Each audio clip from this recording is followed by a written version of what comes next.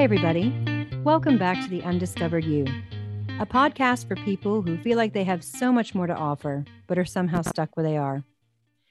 I'm your host, Kimberly Johnston, and this season, we're speaking all about the skills that pay the bills. I cannot express how excited I am to have Amanda Mackenzie, OBE and CEO of Business in the Community with me today. Hi, Amanda. Hello. Thanks for having me. Absolutely. So the reason I'm so excited to have Amanda on this program is because I think she has such an amazing experience in terms of places she's worked, the way that she's used her transferable skills to move from one sector to another.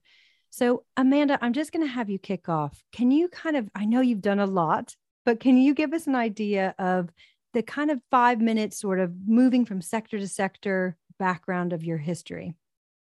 I'll do my very best. But I always think it's worth starting to say that my first ambition was to be a ballet dancer. And I did audition for the Royal Ballet School, but I had to take my mum and they took one look at me and decided I was the wrong shape. And then I tried to become a doctor and that didn't work.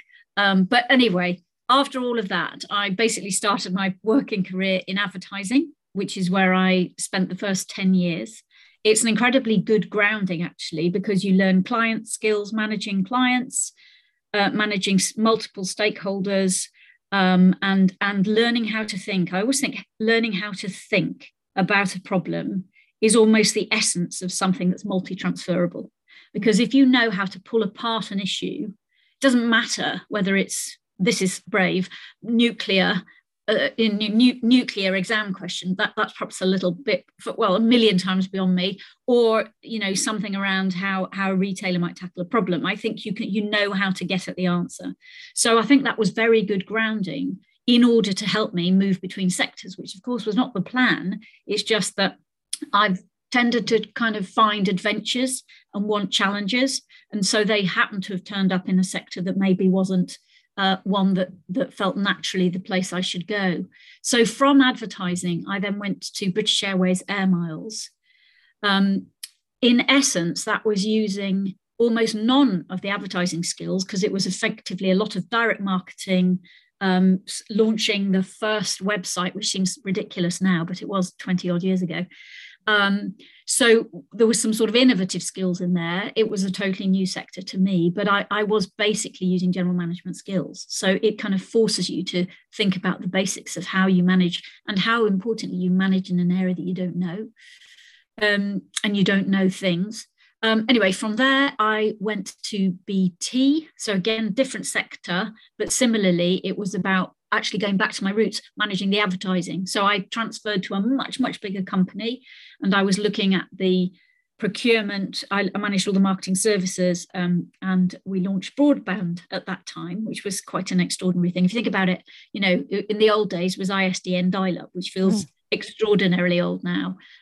So launching something that no one knew they needed at a time when they couldn't conceive what it was a fantastic challenge, really. From there, I spent a year working for HP, tech company, but what they wanted. So I think this is an interesting thing. It's where a company wants the skills you've got in your background, and they're willing to almost forsake sector experience. So where that trumps. So HP, that happened. Similarly, British Gas, where when I left, I was their commercial director, but I was their customer director before that. So again, it was bringing together multiple customer management, marketing. So it was broadening each time the skills. And then I guess the culmination in terms of an executive role was at Aviva, where again, I knew, frankly, nothing about financial services, nothing about insurance, but what they were willing to do was trade that, because I did have that breadth of marketing and communications and public policy skills by then, which they felt, and the key thing was they wanted someone who knew how to manage name changes. And I hadn't done many, but I'd certainly done a few in small ways. And that was the sort of the skill that trumped almost the insurance knowledge. So it worked for me because I thought it was an extraordinary adventure. The other side of it as well was being the first woman on their executive committee after 300 years. So again, that was going to be quite a pioneering side of the role in a way, to try and help the culture be a much more inclusive culture. So they're my executive roles. We can talk about my non-exec further on, I'm sure.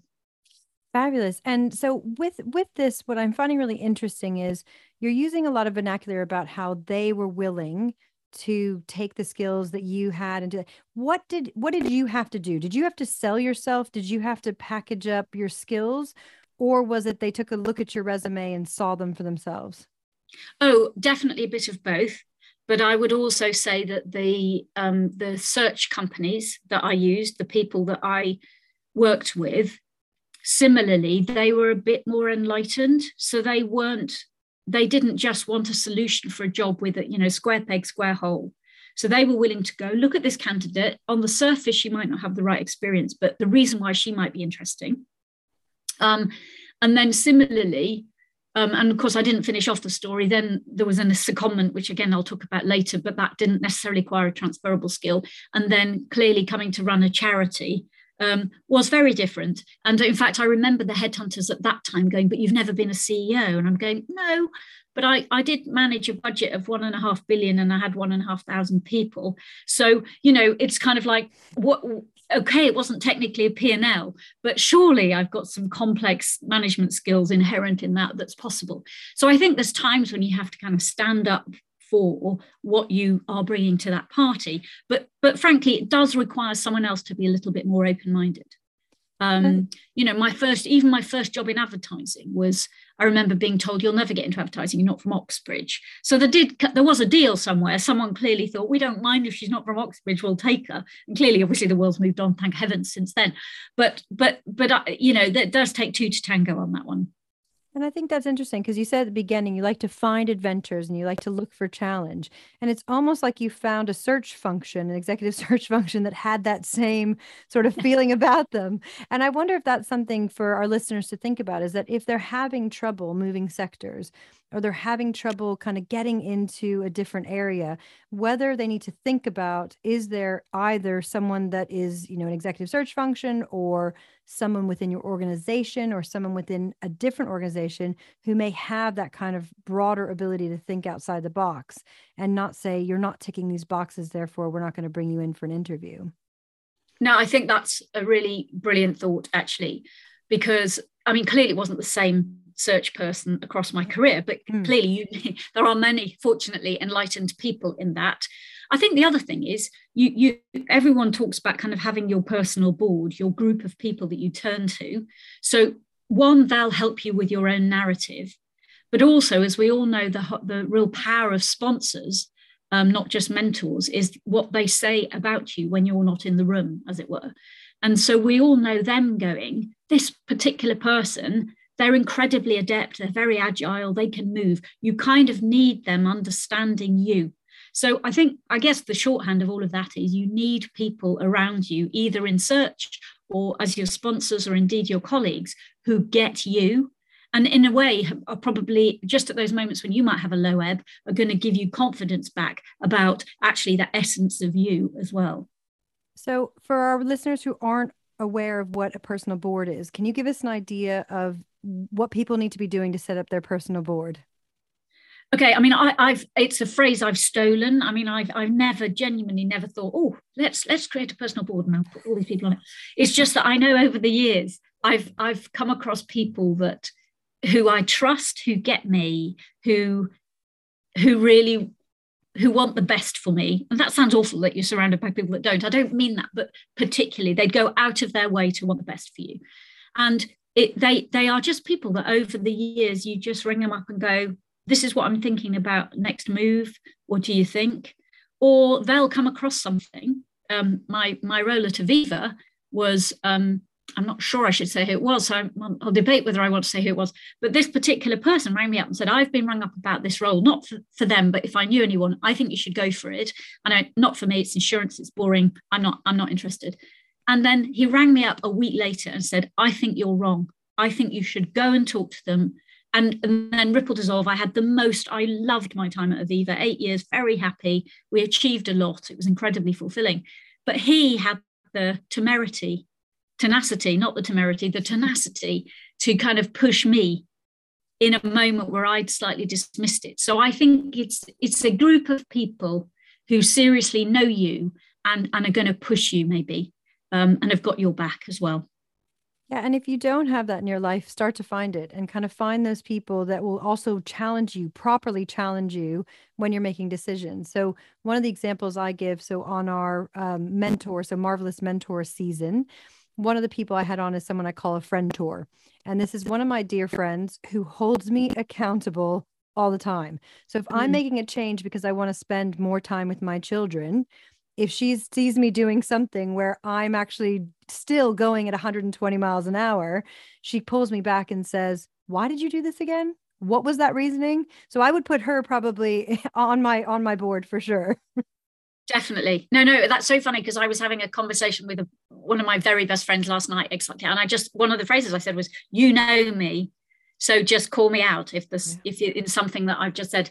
So I think it's absolutely vital. And I think, you don't have to construct it like it's some kind of governance program, but just noticing those people who for whom there's that natural simpatico, and that, as you say, that sort of relationship is emerging. And then just remember that they're there to call on when you do need them, just as you would be in reverse. So no need to take minutes is what you're saying. Yeah.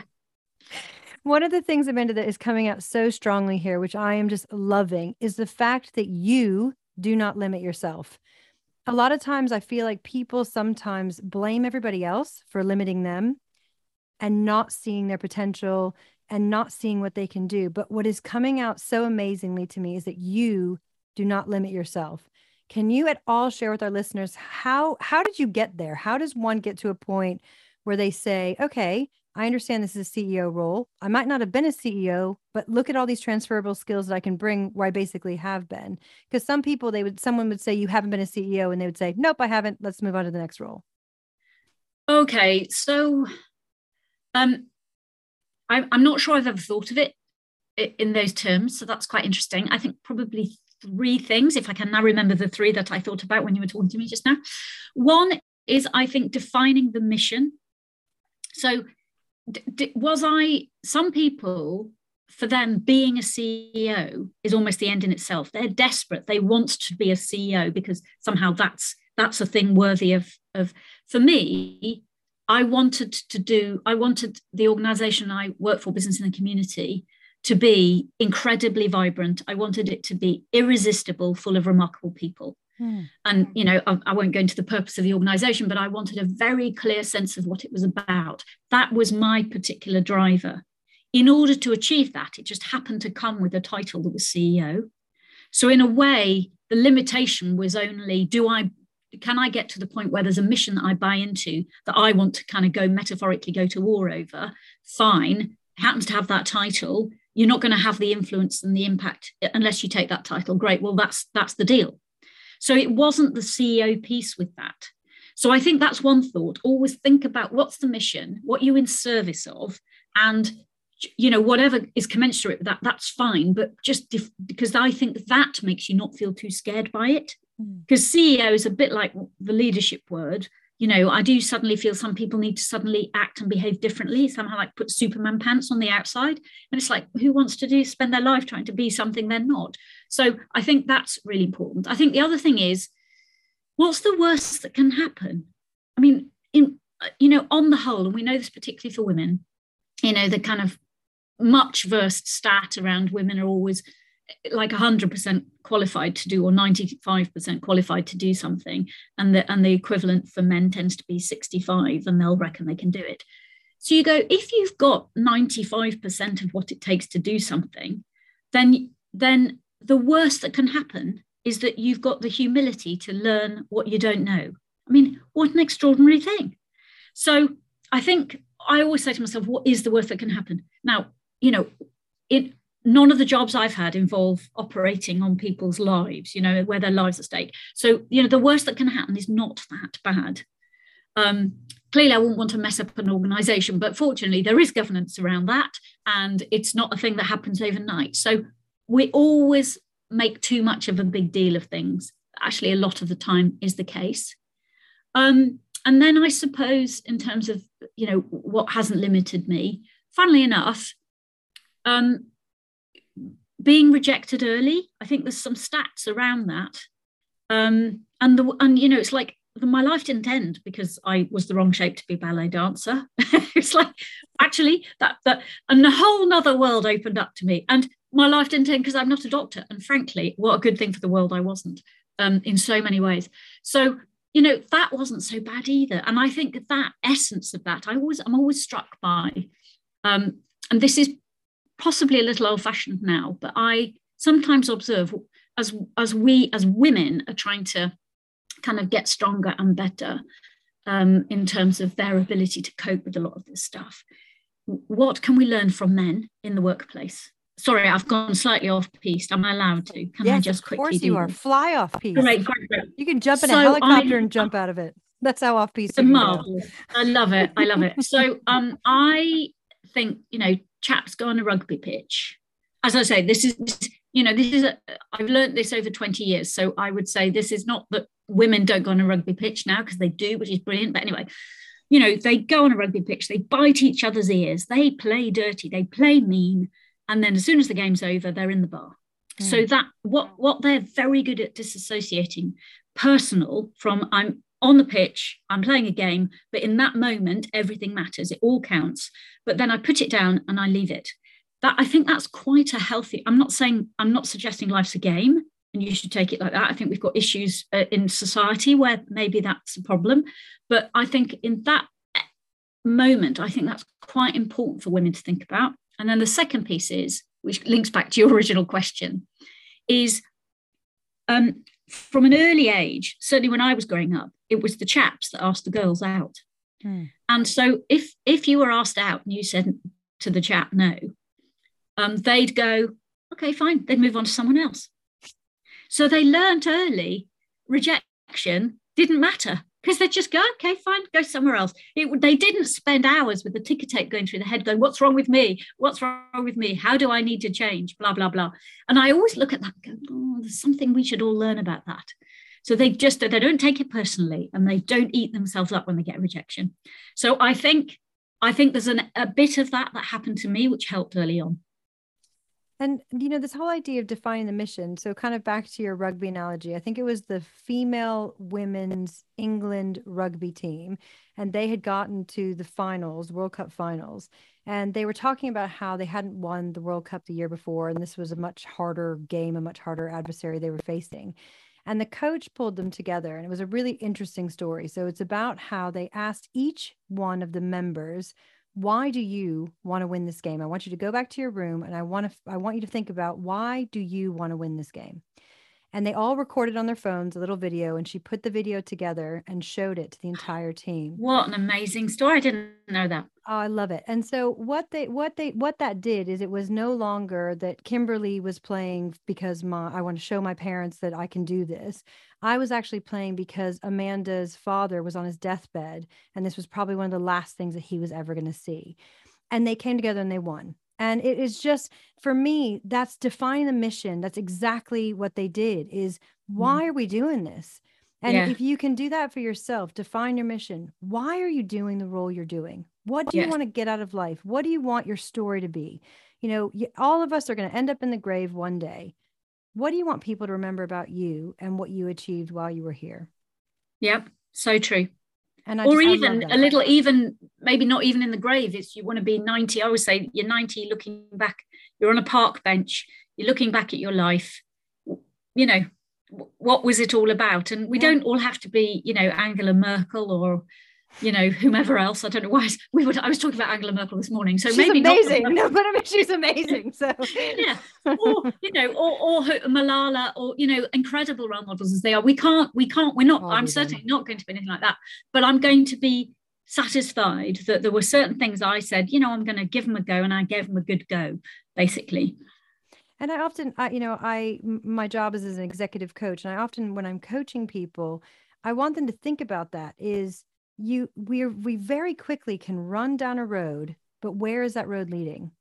And are you being swept along with the crowd, or are you actually standing out as an individual and doing what you think is right?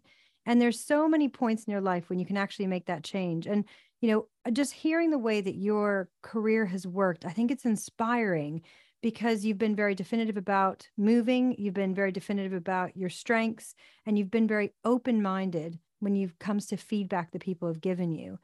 And what I'd love to know is sort of around that, were there ever times when actually you either got feedback from somebody and you did something, or you went in a direction you immediately kind of went, ooh, I've used my transferable skills, but actually I have jumped in the deep end and I am just about to drown? Oh, quite often. Oh no, gosh, my first year running business in the community, I think every day I wondered if I'd made a mistake. So it took a whole year. And I often say to people, if you're going to make the shift, I don't know whether it's particular to the charity sector, but it's such a profound difference moving from a commercial world to the charity sector. And both culturally, the way things operate, the way you get stuff done. I literally every day questioned myself over it. And almost to the day 1 year in, I woke up and went, this has got to stop. You've either got to get over yourself or you've got to leave. But you can't be gnawing away at yourself. This is not healthy or right for the organization or fair, frankly. So at Ripple Dissolve, I got over myself. And here I am in my 6th year. So who knew that would happen? But no, there's no question of it. When I went to HP, the chap who had employed me was removed from the company the day before I joined, literally. So I didn't have sponsorship, and he had a vision for what my role was about, which basically not necessarily anyone else had bought into. So I arrived with no sponsorship. People didn't really understand why I was there, in a completely new role, in a totally different sector, in a totally different country. And that was actually an example where it didn't work out, and I left after a year. It wasn't right. Everyone was very welcoming. Everyone tried to make it work, but there were just too many things that then became very tricky to get over, and not least myself in the mix. So I think it doesn't always work. It's not, but everyone sort of has a job in their life where it didn't quite work or it didn't help necessarily. But, as they always say, what doesn't kill you makes you stronger. So I think there is a lot in that. And both times you've talked about this time period of a year. So you said you gave yourself a year in business in the community. And after that year, you were able to recognize, I've got to stop self-flagellating, and I need to get to a place where actually I can recognize the fact I've been put in here and I'm doing this role. And then you just took off and you did it. And then another one, you said you gave it a year and you said, this isn't right, I'm moving on. Do you think that year is an important time period? Well, it must be. I mean, or certainly for me, I do tend to feel, though, sometimes people judge things too quickly. Now, I know sometimes people go, look, you'll know it's really wrong for you within 6 weeks, in which case jump. And there's an argument that says, did I know that in that role? But actually, I think possibly you're learning, the thing that you're learning that can be quite a struggle possibly happens in that year. So for good or bad, I would say, frankly, my first year at BT, I'd gone from a company of 1,000 to a company of 130,000. The mechanisms you used to get stuff done were profoundly different. I felt like I was hitting treacle the whole time. And after a year, I'd worked it out. So I do think there is, and that was a year again.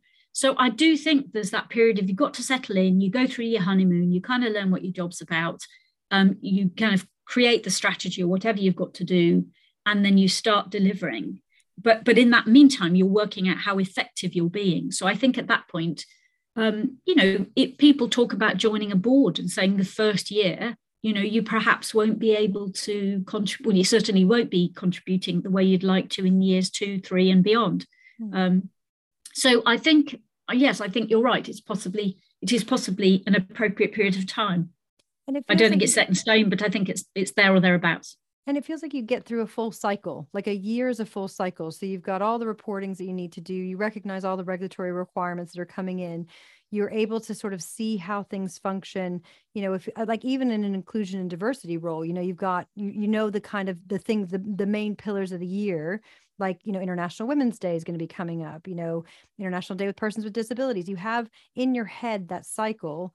And I think in any role, giving it a year, this is my working theory. So I'm trying to get you to validate my theory is what I'm trying to do here. My working theory is that give yourself a year in a role unless there is something within the organization that actually you cannot stand for. So again, going back to your mission, values, purpose.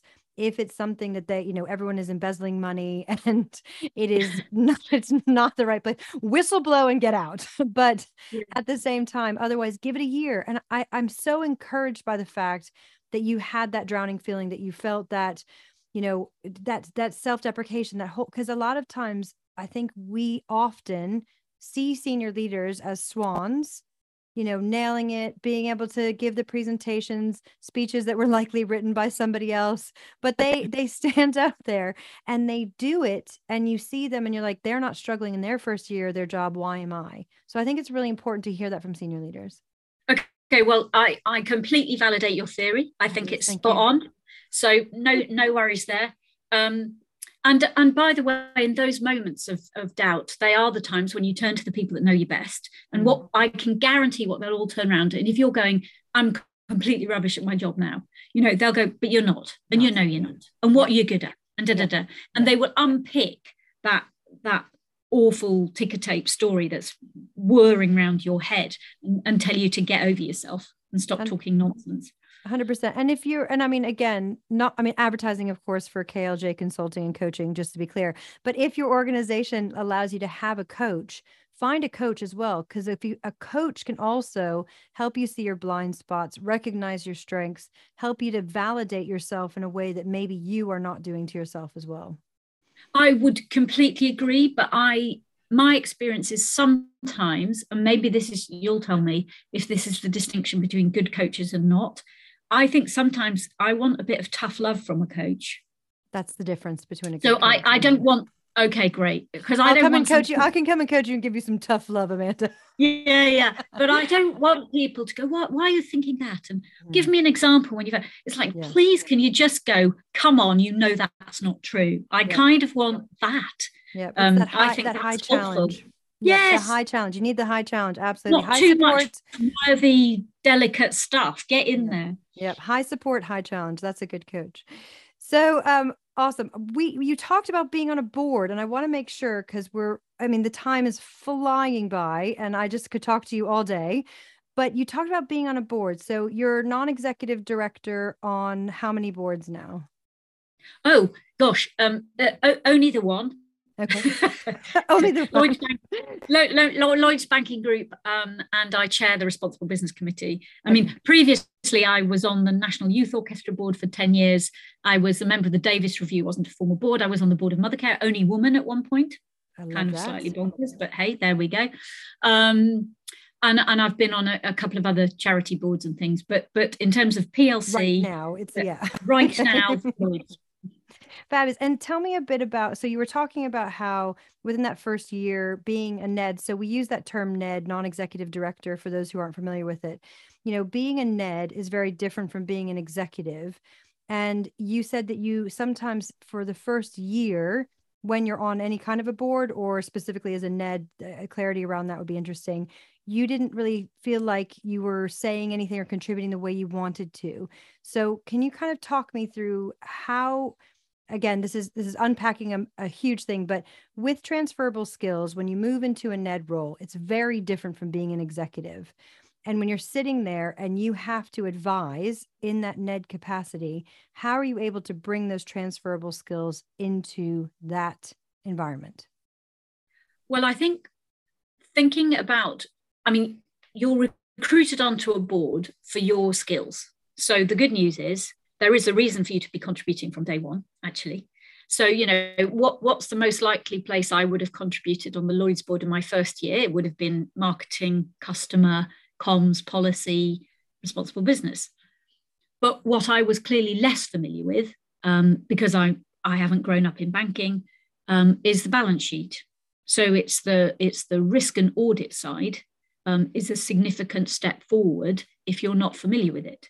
So, and frankly, all the acronyms, everything else, I have a little kind of sheet printout of all the acronyms, and sometimes I still have to look them up and check what they all are.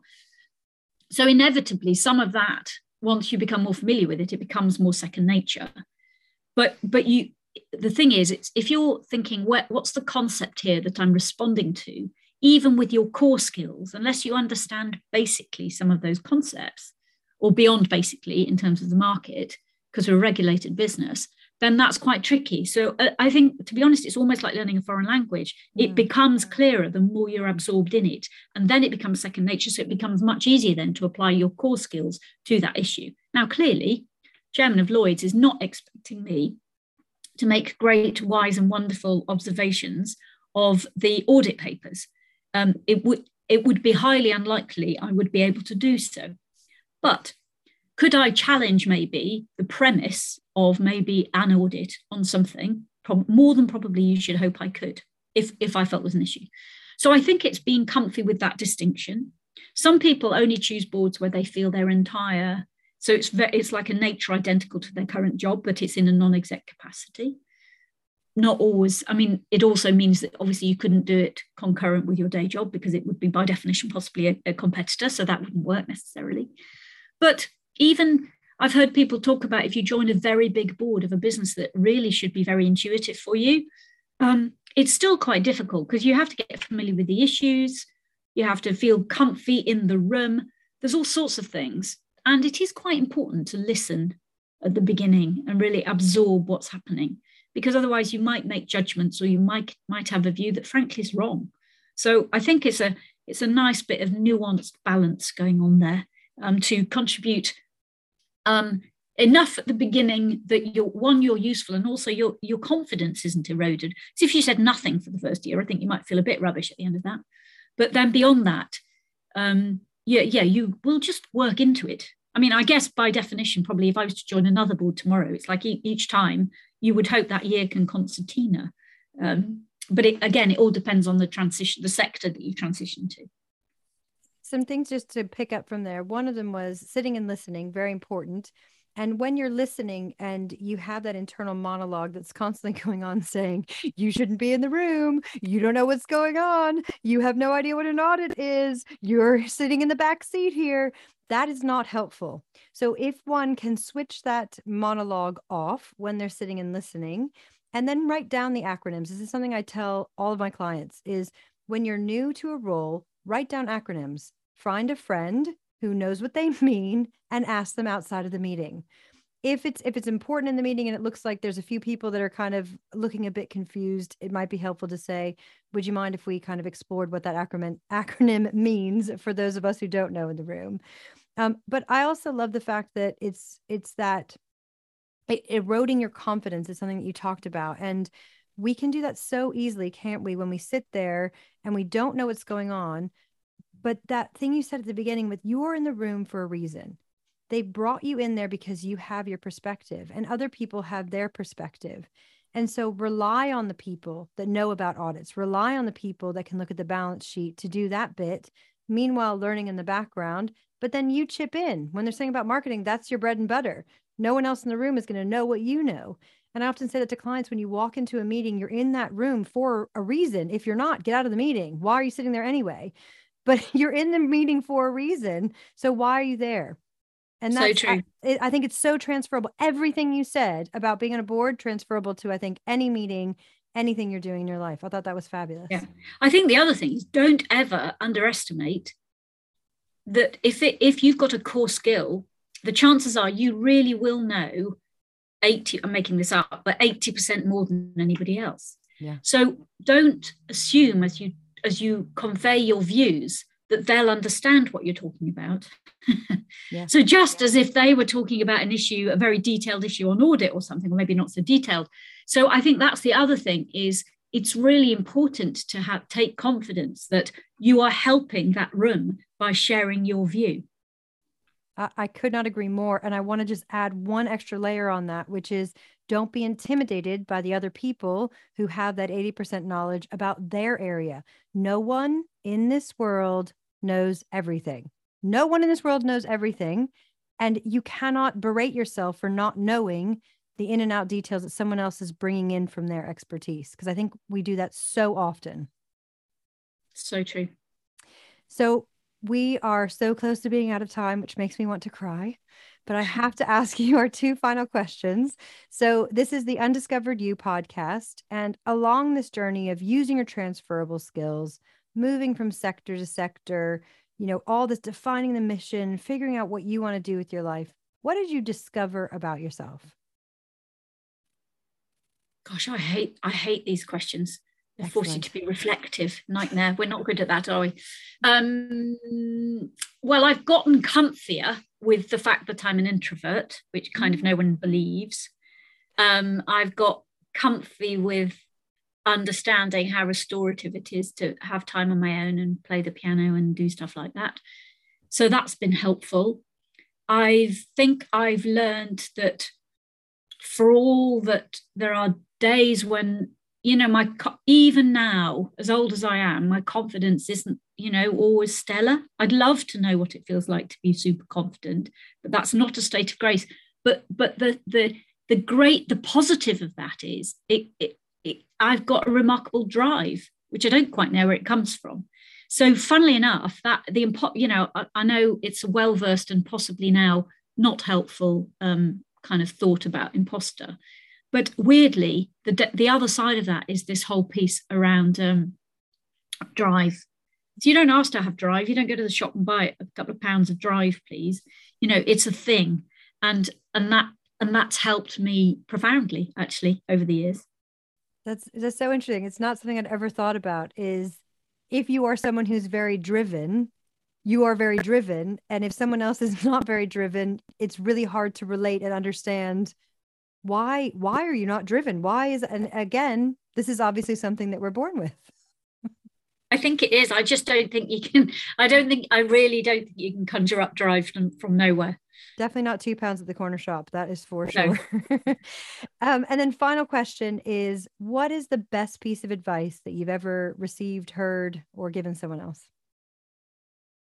Well, I mean, of course, the tricky thing is a piece of advice almost has a timestamp on it, because there's what's that lovely quote? A man has no ears for that which he cannot hear.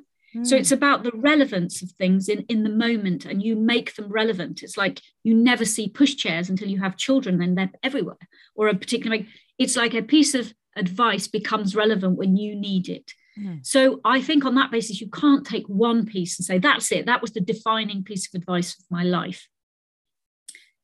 However, having said that, if I look back and go, I've now made sense. So at the great age of 58, I've now made sense of the various bits of advice that I've put together. And I think knowing myself and getting comfy with myself. So people talk about, be confident. I think that's like ridiculous. That's like saying run a marathon in 3 seconds. You can't just say that to someone. It doesn't happen that way. Get under the skin of that a bit more and really put effort into knowing yourself. And I think if you can do that, and that will probably be hugely informed by your very great friends, your friend, whatever that lovely phrase was. Friend-tor, thank you. The essence of that, and really putting a bit of effort into that in your 20s, I think will super serve you well through the subsequent decades. And of course, it's not too late. Do it at any time. But I think that's probably, as I've reflected, would have served me better, but is beginning to serve me at last quite well now. I think that's so brilliant. And the idea of having that kind of introversion preference is one of those things that a lot of people fight against, because extroverted preferences are generally seen as, oh, that's what we expect in a leader. And actually, it's finding that it's not about whether you can stand up and give a speech or whether you can talk in a meeting. It's about, how do you need to recharge? Exactly. Do you, like you said, Amanda, do you need to sit down and play the piano? Do you need to go off? I spoke to Sarah Bentley, who's the CEO of Thames Water in Authentic You, and she talked about how she needs to sit down and read a book. She needs quiet time where none of her children are allowed to speak to her for a set period of time. And, you need to know, what is it that you, Amanda, what is it that I, Kimberly, need to recharge? I don't need to know what Amanda needs to recharge. She doesn't need to know what I need. You need to find that in yourself. And I think especially if you're in your 20s and early 30s and you haven't discovered that yet, find it out. Because again, I think we just run down this wheel and this life and this path, And we don't take that time to stop and reflect. And it's so important to find that out about yourself. I love that Very advice. true. Love that advice. Amanda, this has been absolutely, inspirational, so full of some amazing nuggets. And I can't imagine there's a listener that's going to go away not having learned something. And I love the fact that you show up as you. You always do. And I absolutely love that. So thank you for showing up as you. Thank you for coming on today. And I look forward to getting the feedback on this podcast for sure, because I know I learned a lot. Well, thank you for doing the series. How wonderful it is for everybody. Thank you. A huge thank you to Amanda Mackenzie for being my guest this week. Reflecting back on our conversation, one thing I thought of was the fact that passion might be something that actually sparks your drive. So don't be discouraged if you feel like you weren't born with drive. I think that passion and drive go hand in hand. So go and discover your passion, find that out, and you might find your drive. Thanks again for listening. Join us next week when I speak to Paul Birkenfeld, all about how he has the skills to pay the bills. And don't forget to subscribe, like, and comment below. And I hope that you're one step closer to discovering the undiscovered you.